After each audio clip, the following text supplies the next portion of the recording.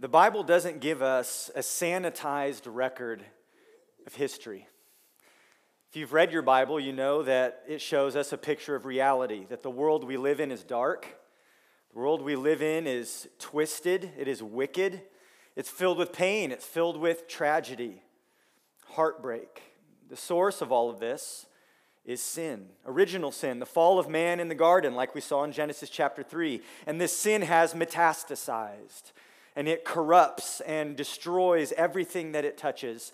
And it even infects the chosen line. Abraham, Isaac, and Jacob, the patriarchs, the people God promised to bless and make a great nation of them, and through them bring redemption and blessing to the whole world. Even they are not untouched by sin. The people of God are chosen not because of their goodness, but because of God's grace. We are a needy people. And in the lives of Abraham, Isaac, and Jacob, we do find beautiful examples of faith and obedience, but we also find a record of failure. There are no heroes in the Bible except for God. Only He can overcome our sin. And it's only because of His faithfulness, it's only because of His gracious power that the plan of redemption would ever move forward. If it was up to us, this thing would have stopped a long time ago. But through imperfect people, and despite the tragic consequences of sin, God is able to overcome even our failures and the tragic pain and destruction that they bring.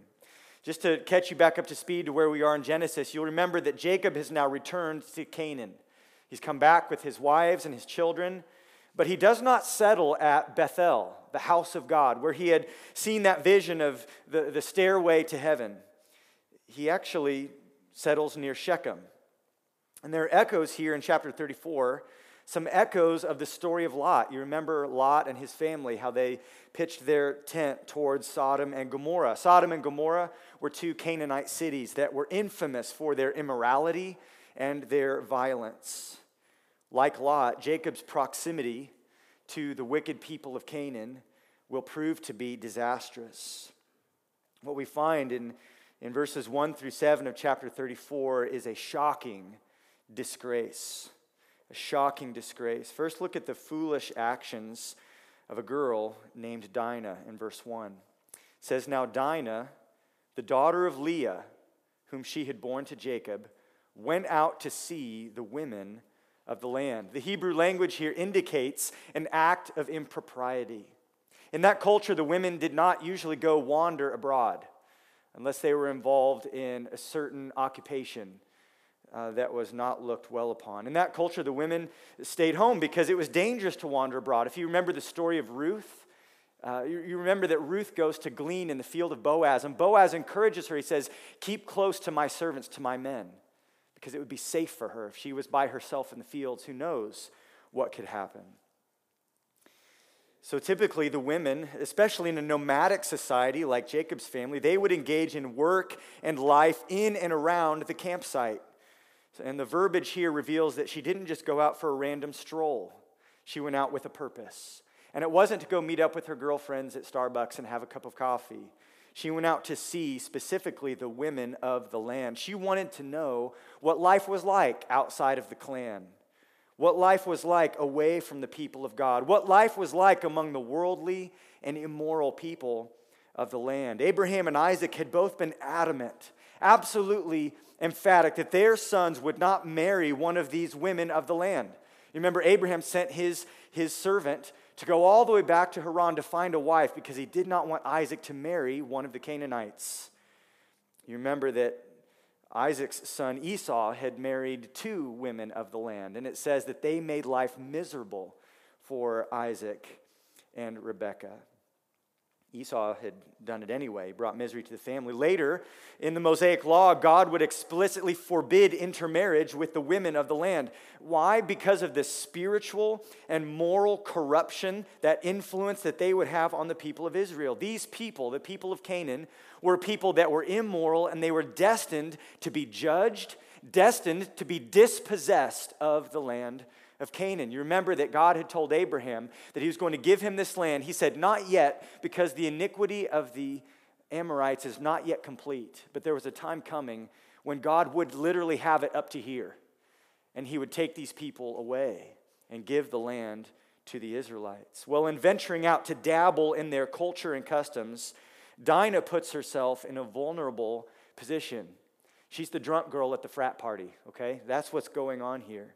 But remember that she is, according to verse 1, the daughter of Leah. And this note in verse 1 is not just pointing out biology. It actually reveals to us the emotional and relational dynamics of the family. She's the daughter of Leah, whom she had borne to Jacob. Remember who Leah is. She's the unloved wife of Jacob, the less attractive one. Later we'll see that Jacob favored Rachel's sons, Joseph and Benjamin. And that favoritism caused huge problems in the family. Imagine how much more insignificant might Leah's daughter have been to him if he didn't even value her sons. It's hard to imagine that she wouldn't have some daddy issues, right?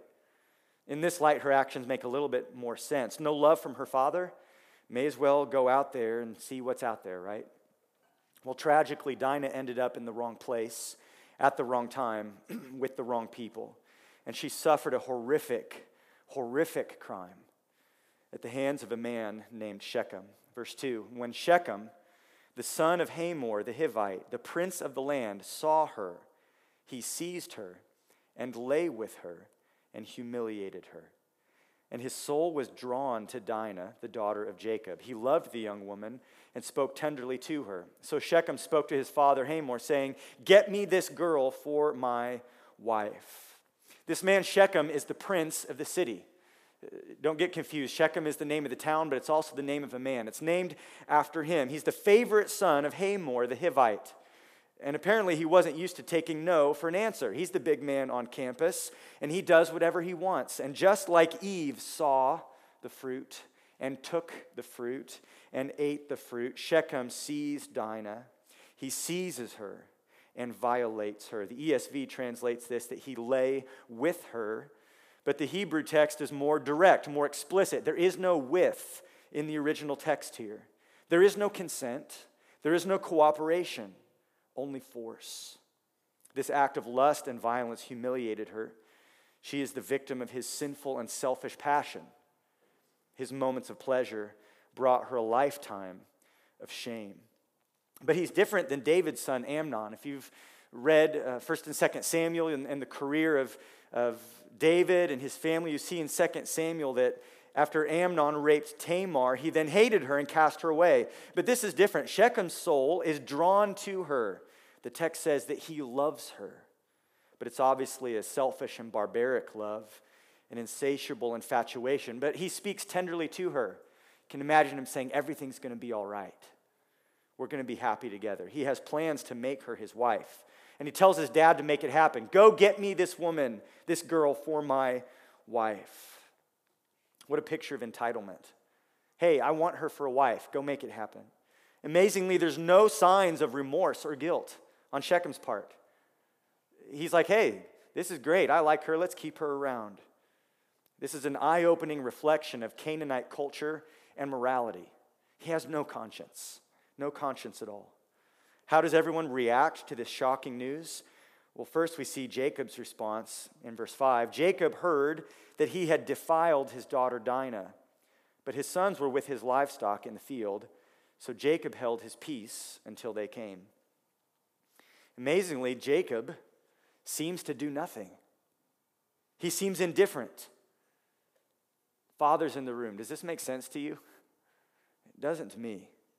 He should have defended her honor. He should have sought justice on her behalf. I was reading a story in the news a few years back about a young father in Texas who discovered a man who was abusing his daughter, and he hit the guy so hard he killed him. That makes sense to me. This response doesn't make sense to me. Jacob's lack of action and his silence does not look good. That's how Dinah's father, Jacob, responds. What about Shechem's father? Verse 6, Hamor. Well, Hamor, the father of Shechem, went out to Jacob to speak to him. There's no rebuke for his son's wickedness. He agrees to clean up after his son, to help smooth things over. Apparently, he always gives his son whatever he wants. The city's named after him. He's the prized son. He, like Shechem, seems unbothered by the horror of Dinah's rape. What about the sons of Jacob? Verse 7. The sons of Jacob had come in from the field as soon as they heard of it, and the men were indignant and very angry, because he had done an outrageous thing in Israel by lying with Jacob's daughter, for such a thing must not be done. They are filled with grief and inflamed with anger. Finally, someone responds with a sense of moral backbone. They are outraged for the sake of her sister and her honor. It says, such a thing ought not be done in Israel. That is categorical denunciation. This is wrong. Dinah may have acted foolishly, but she's never blamed for what happened. There is no victim shaming here. The responsibility for rape falls squarely on Shechem. What he did was reprehensible. Unlike Jacob and Hamor, they rightly condemn Shechem's actions. And you have to wonder if they're angry. Angry not just at Shechem for what he's done, but probably also angry at their father Jacob because he hasn't done anything. What are you doing, Dad? Not only was their sister shamed, but their father's reputation and his honor has been smeared as well. This is the shocking disgrace, the violation of Dinah, Jacob's daughter.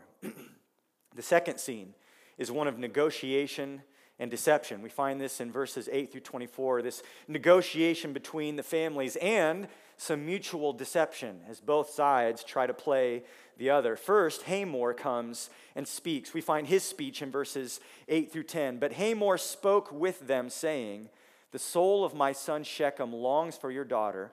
Please give her to him to be his wife. Make marriages with us. Give your daughters to us, and take our daughters for yourselves. You shall dwell with us, and the land shall be yours. Dwell and trade in it, and get property in it. Hamor conveniently does not mention the crime. There's no reference to Dinah as far as to what happened to her. Definitely no apology, just a proposal. Not only does he request the hand of Dinah in marriage, but notice, he also proposes an arrangement between the families. It's not just Shechem and Dinah that he wants to set up together. He says, let your daughters marry our sons, and our daughters marry yours. Let's intermingle together. In marriage for all, he offers them as a motivation, economic prosperity. He says, dwell in the land, get property, trade. Notice that these are all things that had been promised to them by God in his covenant. Blessing, prosperity, possessing the land, those are things that God had said, I will give you. Now here's this immoral Canaanite man who's offering them the covenant blessings of God if they will take a shortcut.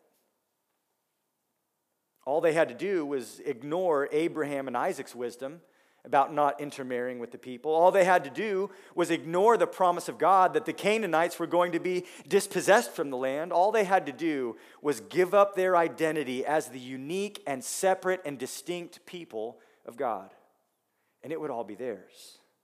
This offer sounds generous on Hamor's part, but remember, his son had committed an atrocity.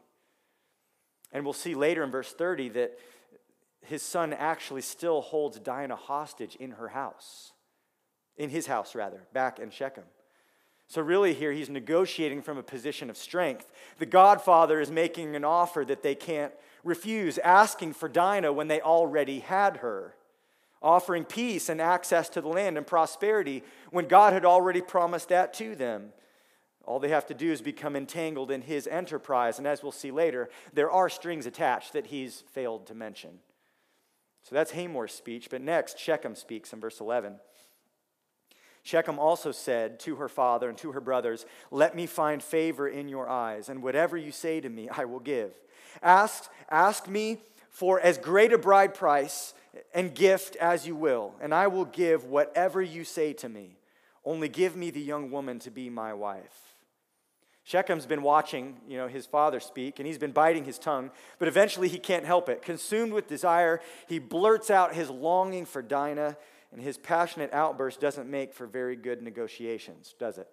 Name your price, he says. I'll do anything. I want Dinah. You have to wonder if Hamor is kind of groaning and rolling his eyes like, listen, this isn't how you negotiate a deal. Well, after Shechem's outburst, finally someone representing Dinah speaks, but it's not Jacob. It's Jacob's sons, her brothers. Look at their speech in verse 13. The sons of Jacob answered Shechem and his father Hamor deceitfully, because he had defiled their sister Dinah. They said to them, "We cannot do this thing, to give our sister to one who is uncircumcised, for that would be a disgrace to us. Only on this condition will we agree with you, that you will become as we are, by every male among you being circumcised. Then we will give our daughters to you, and we will take your daughters to ourselves, and we will dwell with you and become one people. But if you will not listen to us and be circumcised, then we will take our daughter, and we will be gone." Pretty quickly, Hamor and Shechem realized that even though Jacob is technically Dinah's father, he's somewhat passive about this whole thing. It's her brothers that they really have to deal with. And their initial anger and grief at hearing this news was righteous. But their response here is not. Like their father Jacob, many times past, they act deceitfully, with trickery and deception. There's far more brewing in their minds than what comes out in this proposal. Though Hamor and Shechem had come to them offering economic advantages about the land and trade, and offering political advantages, being one people with them, through this intermarriage, the sons of Jacob make a religious objection to this potential arrangement. Circumcision was the sign of God's covenant. That's what marked them off as uniquely set apart to God. It was a symbol of God's covenant promises to them. And so they tell Hamor and Shechem that if they would join them in this religious rite, then they would agree. But if not, there's sort of a veiled threat here. They would come and take their sister and be gone. They knew where she was, and they were ready to do something about it. So this is their firm and final offer. They draw this line in the sand. You have to wonder if they actually expected them to agree to this, or if this was them trying to set, an impossible bar to clear. We don't know. But we have to look at what's wrong with their answer. You see, not only are they acting deceitfully, dishonestly with them, intentionally deceiving them, that's obviously wrong, but even worse, they are using a holy and sacred symbol of God's covenant, circumcision, as the very tool of their deception of these people. Part of this covenant blessing was that God had promised that they would be a blessing to all the families of the earth. And now they're using the symbol of that covenant to deceive and bring destruction upon families of the earth, profaning this sign and symbol. Their zeal for justice has led them into religious and ethical compromise. What happens next is that Hamor and his sons agree, and now they just have to sell it to their friends and neighbors. It says in verse 18 that their words, this proposition, pleased Hamor and Hamor's son Shechem. And the young man did not delay to do the thing, the circumcision thing, because he delighted in Jacob's daughter. Now he was the most honored of all his father's house. So Hamor and his son Shechem came to the gate of their city. And they spoke to the men of their city, saying, "These men are at peace with us. Let them dwell in the land and trade in it. For behold, the land is large enough for them. Let us take their daughters as wives, and let us give them our daughters. Only on this condition will the men agree to dwell with us and to become one people. When every male among us is circumcised, as they are circumcised, will not their livestock, their property, and all their beasts be ours? Only let us agree with them, and they will dwell with us." And all who went out of the gate of the city, these are all the decision makers. The gate is where everybody met for business. All who went out of the gate of the city listened to Hamor and his son Shechem, and every male was circumcised, all who went out of the gate of his city. All the men of marriageable age, all the men who had a say, they agreed, and they participate in this arrangement. Because Shechem was the one who had the town named after him, the most honored son of Hamor, his opinion has weight. He's got some sway, and he convinces everyone. But notice they conveniently leave out any mention of the issue with Dinah. Her name doesn't even come up. They simply try to convince them of the political expediency of this. These people are at peace with us, and this is a way to ensure that they're always at peace with us. And they also hold out the economic opportunity. Won't all their flocks and their herds, their possessions be ours? Listen, if we do this, It's going to line our pockets. When they were talking to Jacob and his sons, they'd made a very generous offer of land. But to the men of the city, they reveal their true intent is to profit at Jacob and his family's expense. Hamor and Shechem are eager to swallow up Jacob and all he owns. And the people agree, and the men are circumcised. The negotiations are complete. Argumentation is done, and they seem to have reached, right, an agreement. But what happens next, the final scene here, is one of shocking retribution, verses 25 through 31.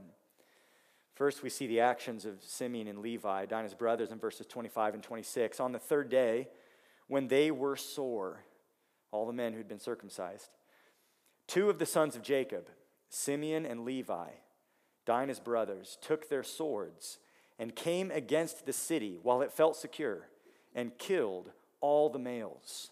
They killed Hamor and his son Shechem with the sword and took Dinah out of Shechem's house and went away. This is cold-blooded revenge. Shechem had taken advantage of their sister, and now Simeon and Levi take advantage of them. In their sore state, they would have been immobilized, they would have been in bed at home trying to heal, and they come in and systematically, brutally butcher every male in the town. Simeon and Levi are two of the full brothers of Dinah, and they go house to house and kill everyone. There is no eye for an eye, tooth for a tooth here. This is only exponential retribution. Hamor and Shechem had assumed that they were at peace. They had told the men, these people are at peace with us. Little did they know, these two brothers were on the warpath. And although they had promised to give Dinah to them if they would only be circumcised, they actually come to take her back. And they leave mass casualties in their wake. Now, there is an element of justice here. And if you're like me, there's a part of you that nods your head when you read this, especially the part about Hamor and Shechem. But the force that is used is disproportionate. It is brutal. It is excessive. And their shocking violence adds even more horror to an already heartbreaking story that rape is followed by a massacre. Rather than righting the situation, what these two men have done is actually make things worse. They have added evil to evil. But they weren't done. The brutal massacre is followed by opportunistic plunder. Verse 27, the sons of Jacob came upon the slain and plundered the city because they had defiled their sister. They took their flocks and their herds, their donkeys, and whatever was in the city and in the field, all their wealth, all their little ones, and their wives, all that was in the houses, they captured and plundered.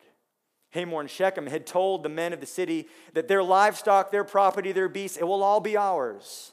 But it's actually the reverse that happens. The sons of Jacob come and plunder the city. Now, this is more than just retribution. Now we see their hearts, even more of their hearts. This is greed. This is spite. This is revenge. Shechem had taken Dinah's honor, so they take everything from Shechem. They did indeed become as one people, just as Hamor had proposed. But it was the sons of Jacob who absorbed the city of Shechem, not the people of Shechem who absorbed the family of Jacob. The story ends with a little bit of back and forth between Jacob and his sons. There's mutual disapproval between them. This issue only served to deepen the wedge of distrust and tension and hurt that existed in this very dysfunctional family. Look in verse 30 and 31. Jacob said to Simeon and Levi, "You have brought trouble on me by making me stink to the inhabitants of the land, the Canaanites and the Perizzites. My numbers are few, and if they gather themselves against me and attack me, I shall be destroyed, both I and my household." Notice it's only in the aftermath of this bloodbath that Jacob finally speaks. But his words are not that of a righteous man, a leader in his family. It's not the words of someone who's trusting in the promises of God, not the words of someone who's clinging by faith to God's covenant. Jacob does rebuke his sons, but not for their deceit. not for profaning the covenant sign of circumcision, not for their murder or greed. Jacob's concerned about one thing, and that's his own safety, his own comfort.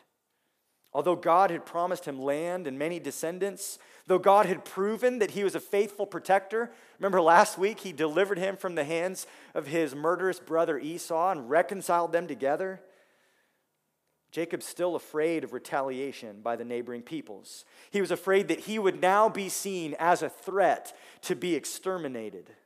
Though Jacob had wrestled with God and had his name changed at the Jabbok, the river there, we see that the old fear and self-concern of Jacob is still in there. Jacob's sons answer him with a note of righteous indignation, idealistic anger. In verse 31, it's blunt and it's to the point. But they said, should he treat our sister like a prostitute? They seem unconcerned with the covenant promise, but also unconcerned with their own moral compromise. They feel justified in what they've done. They defend themselves. Jacob rebukes them, and they throw it right back in his face. Their rhetorical question really condemns both Shechem and Jacob to violate their sister and then offer to pay for it. That's not how you treat one of ours. Shechem was acting like the paying customer at a brothel. And for Jacob to even listen to this offer was to play the pimp. In their eyes, Jacob was a failure, and Shechem got what he deserved, and they throw it back in his face. Should he treat our sister like a prostitute? You know what? In this story, no one comes out looking good, do they?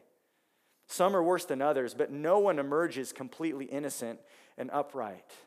There are none righteous. No, not one. This is a dark stain on the history of Israel as an embryonic nation. And that's the exposition of our text. Be warmed, be filled, right? What do we do with a story like this? This is heavy, this is dark, this is heartbreaking, and it's shocking. And it was shocking in that day as well. As Moses wrote these words, there's a sense of shock and grief and shame that this belonged to their history as a nation. This isn't going to be your positive, encouraging verse of the day on Christian radio, right? Nothing in this chapter is going to show up. What do we do with a story like this when we read our Bibles and as we try to study through entire books of the Bible? Well, I want to bring out, number one, this point, that we need to understand the biblical and theological themes as they relate to Genesis and the rest of Scripture. We need to understand this story for what it says about itself. We need to understand that not every text of Scripture is there to give us tips to live by. Not every text of Scripture is about us. Sometimes we need to read the Scriptures to understand the Scriptures. How does this advance the storyline of Genesis? How does this reflect what came before and point to what comes next? How does this deepen our understanding of what God is doing throughout history in the Bible and in all of history? Those are the kinds of questions we need to ask to understand this story for its own sake, for its contribution to the development of the big story, because we want to be biblically literate. We want to understand what's here and why it matters. So consider how this story reflects what has come before it. What we see here is actually a familiar theme. Jacob, like his father Isaac and his grandfather Abraham, fails to protect a woman in his family out of fear. Remember when Abraham went to Egypt? He was afraid that they would kill him and take her, so he lies. Remember when Isaac was sojourning in the land of Abimelech with the Philistines? He tells the same lie because he's afraid Abimelech will kill him, take his wife. Here we have Jacob, who refuses to act on behalf of his daughter because he's afraid of what the people around will do to him. But just like Abraham and Isaac, despite this failure, he's still the bearer of God's gracious promise. God does not remove or cancel his covenant blessings to Jacob just because he has a checkered past. This is who our God is, and this is how he operates. And as you read through the book of Genesis, you see it time and time and time again. This is covenant grace, undeserved love and mercy and care. God's faithfulness despite man's failures. His blessings do not fall on perfect people, but on needy people. But it's not just covenant grace that we see here, because Jacob doesn't get kicked out of the covenant. We also see the covenant cursing coming to bear as well. You remember back in Genesis chapter 12, God had told Abraham that I will bless those who bless you, and him who dishonors you, I will what? Curse. There is blessing and cursing in the book of Genesis. Shechem's foolish choice came back to bite him. Yes, Jacob's sons are not in the right, but we see, as we'll see throughout the life of Joseph, that God can use sinful men, evil men, and even use their wicked actions to still bring about his sovereign purposes. You cannot treat the covenant people of God like this and get away with it. We see the covenant curses falling upon the head of Hamor and Shechem. But this story doesn't just look back, it also looks forward. This story is an ominous indicator of the character of Jacob's sons. Very soon we'll be shifting. The spotlight is going to shift from Jacob to his son Joseph. And as we read the Joseph narratives and we see what happens between him and his brothers, this helps us understand that these are the kind of men they are. And it's an ominous indicator of what their character is really like. So it's helping to set the stage for what's going to happen throughout the life of Joseph. If we go beyond Joseph to the time of Joshua and the conquest of the land, this story also helps to justify and helps us to understand exactly how God could tell the people of Israel to go into the land of Canaan and to wipe these people out and to take their land. What kind of people live in Canaan? People like those who lived in Sodom and Gomorrah. People like the people of Shechem who would rape your daughter and then knock on the door and say, let's all be friends, with no conscience, no shame. God was going to use an imperfect people, the nation of Israel, to judge the wickedness and the immorality and the barbaric cruelty of these people. So when you get to Joshua and you raise your eyebrows when you see what God commands, go back and read Genesis 34. Go back and read the story of Sodom and Gomorrah and understand that God is just when he commands the conquest of Canaan. And as we look even farther than that into the future, this story helps us to understand why the promised blessing didn't go not just to Reuben, the oldest, but it also skipped Simeon and Levi. The covenant would continue. The promise of a king would come through Judah, the fourth born. You see, Jacob never forgot what Simeon and Levi did, the horrific act of brutality. He never forgave them. On his deathbed, he passed over them in favor of their younger brother, Judah, when he pronounced the blessing. In Genesis 49:5, Jacob says this, Simeon and Levi are brothers. Weapons of violence are their swords. Let my soul come not into their counsel. O my glory, be not joined to their company. For in their anger they killed men, and in their willfulness they hamstrung oxen. Cursed be their anger, for it is fierce, and their wrath, for it is cruel. I will divide them in Jacob and scatter them in Israel. Reuben, Simeon, and Levi all forfeited the privilege of the blessing that came from their father. Kings would come through Judah, including the eventual King of Kings, Jesus Christ himself. We need to understand how this story fits into the big story, to the development of these themes in Scripture. But I do think, even though it's difficult to perceive a takeaway for us and moral implications for us, I do think that we can learn something that does apply to our lives today. We need to understand the moral implications for our own time. Although this story is not about us, it is, in a sense, for us. You see, in the age of the Me Too movement, in a time of many seeking to right racial injustices, in a country where we have abortion clinics and we have school shootings, we need to examine our response to evil. How do we respond to the wicked and evil atrocities that happen in the world around us? Derek Kidner, one of my favorite commentators on Genesis, comments that Jacob and his sons are both wrong in how they respond. He says this, the appeaser, that would be Jacob, and the avengers, that would be Simeon and Levi, mutually exasperated and swayed respectively by fear and fury, were perhaps equidistant from true justice. They exemplify two perennial but sterile reactions to evil. What does he mean by two perennial but sterile reactions to evil? What he means is this, that people always respond to evil, and they often respond in ways that are not correct. They are sterile. They are ineffective. They are useless. They are futile. They are vain. One would be apathy, like Jacob, and the other would be angry vengeance, like Simeon and Levi. How should we respond to evil? Not like Jacob, with indifference, not like Jacob with fear, not like Jacob with a desire to simply protect ourselves and preserve our own comfort. This is not what it looks like to love God.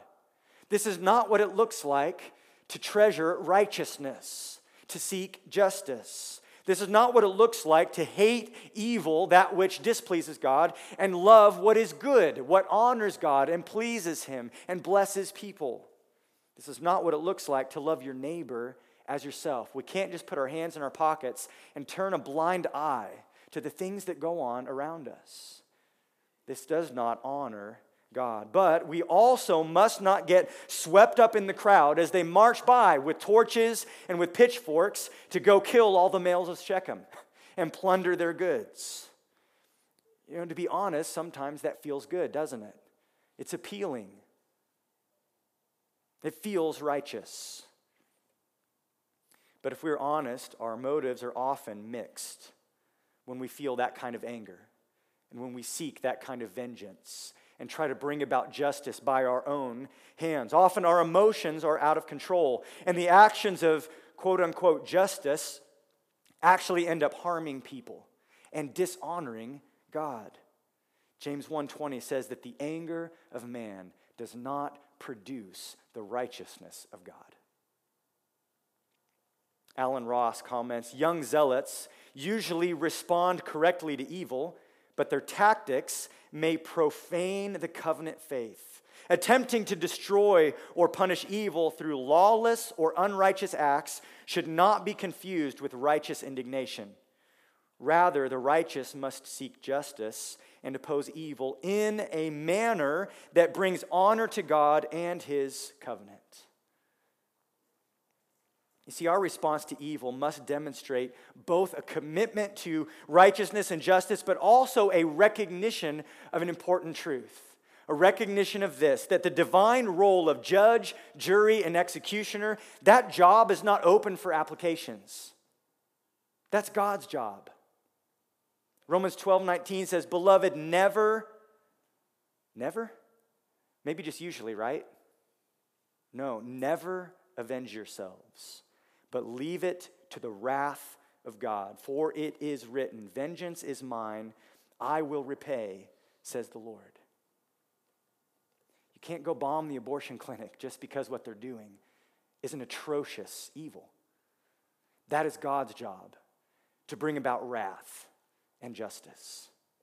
The only way that we can live in the tension between apathy and anger, the only way we can find the proper balance between retreat and trying to seek revenge is if you are fully convinced that God keeps His promises, if you are fully convinced that God will bring justice to bear, if you're fully convinced that God sees and He knows and He cares and He is with us and He will one day make all things right.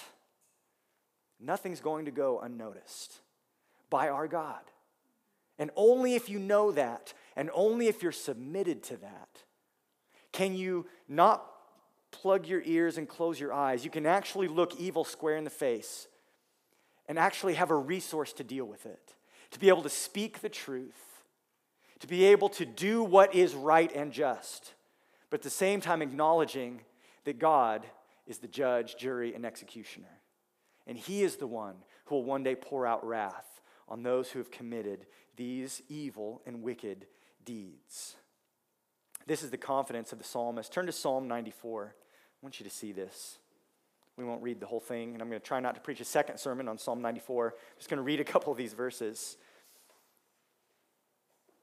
There's many psalms that capture this beautifully. Prayers to God that grieve and mourn over the wicked and painful and tragic things that happen in the world. Prayers that acknowledge the pain and the suffering that such wicked actions are causing, but prayers that look to God as the one who is to take action. Prayers that cast themselves humbly before God, clinging to his mercy. Psalm 94, O Lord, God of vengeance. O God of vengeance, shine forth. You know, doctrines like God's wrath and vengeance are uncomfortable for us. But when we read Genesis 34, or we hear about another school shooting, or we hear about some other act of terror, we see the things going on around us, this doctrine is one we need. It's one we need. O Lord God of vengeance, O God of vengeance, shine forth, rise up, O judge of the earth, repay to the proud what they deserve. O Lord, how long shall the wicked exult? They pour out their arrogant words. All the evildoers boast. They crush your people, O Lord, and afflict your heritage. They kill the widow and the sojourner. They murder the fatherless, and they say, the Lord does not see. The God of Jacob does not perceive. That's what's going on. And it's breaking the heart of this psalmist. He's pleading with God to do something. But notice his confidence in verse 14. Here's his confidence. The Lord will not forsake his people. He will not abandon his heritage, for justice will return to the righteous, and all the upright in heart will follow it. He concludes with a note of triumph, even in the midst of his weeping. In verse 22, the Lord has become my stronghold and my God, the rock of my refuge. He will bring back on them their iniquity and wipe them out for their wickedness. The Lord our God will wipe them out. If Jacob had lived by this truth, he would not have been so apathetic and afraid. If his sons had lived by this truth, they would not have resorted to deception or caused so much collateral damage. Our response to evil, we need to respond in a way that demonstrates both a commitment to righteousness and justice, as well as a humble faith in the promises of God, confidence in who he is and what he will do. He promises both grace and comfort and protection and healing, but he also promises judgment and wrath for the wicked. Acts 17:30, Paul preaches that the times of ignorance God overlooked, but now he commands all people everywhere to repent, because he has fixed a day. He has fixed a day on which he will judge the world in righteousness by a man whom he has appointed. And of this he has given assurance to all by raising him from the dead. The reality is this: one day Christ, the risen Savior, not the suffering servant, not the humble carpenter, the risen King who's riding on a white horse, who's coming to bring judgment. One day Jesus will return to judge the living and the dead. His death on the cross means grace for sinners who repent. Grace for sinners who have been apathetic and angry, who have done nothing when they should have acted, and who have taken vengeance into their own hands. God calls us to repent. His death means grace for sinners who repent, but his return means judgment for those who do not. Those who will not repent will experience his fury, his righteous wrath, his holy judgment. You see, it's really in the work of Christ that we find the answer to both our need for forgiveness and the assurance of justice. When we look to the cross, we see that our sins, our failures can be atoned for. And we also see that the God we serve is a God of justice who does not just wink at sin. If you doubt his righteous wrath, look to the cross and see what it cost his son to pay for our sin. What happened there is a foretaste of what will happen to all who do not repent and come to find shelter in the shadow of Jesus' cross. We ought to grieve over the ugliness of sin, and as we grieve, we will come to realize that the only healing for us is found at the cross. The blood of Jesus atones for our sins. But we also look to the cross and are assured that God is just, and his punishment of sin is sure. We can rest in his grace and trust in his promises as we wait for his judgment. God, as we read this story, it's shocking to us and it's grievous to us. We weep for Dinah. We put our hands over our mouths when we see what happened at Shechem. And God, as we look at Jacob and as we look at his sons, we probably see a reflection of often our responses to evil. God, I pray that you would work in us by your Spirit. Help us to love our neighbor as ourselves. Lord, we're thankful you don't ask us to fix all the world's problems. We can't. It's not our job. But you have told us that when there's real people with real names face to face with us, and we have an opportunity to do them good, that we must do it. We must love our neighbors. I pray that you would help us to stand up and to speak out and to do what is right for the sake of justice and righteousness. But God, I also ask that you would help us to humbly trust you to bring vengeance and to wait for the timing you have appointed to judge the earth. That's not our job.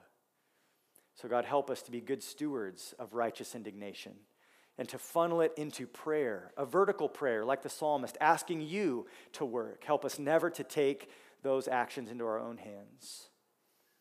And God, we pray that you would, as we read the book of Genesis, help us to understand what you've done throughout history and to be thankful for your grace that overcomes the failures and the tragedies, your grace that brings about a Messiah through this family, a Messiah who would forgive our sins and who will one day reign in righteousness, wipe every tear from every eye, and make all things right. We ask, Jesus, that you would come quickly. Come quickly because our world is hurting, our world is broken, and we need you. And as we wait, help us to pray and wait and act in faith. We pray this in Jesus' name, amen.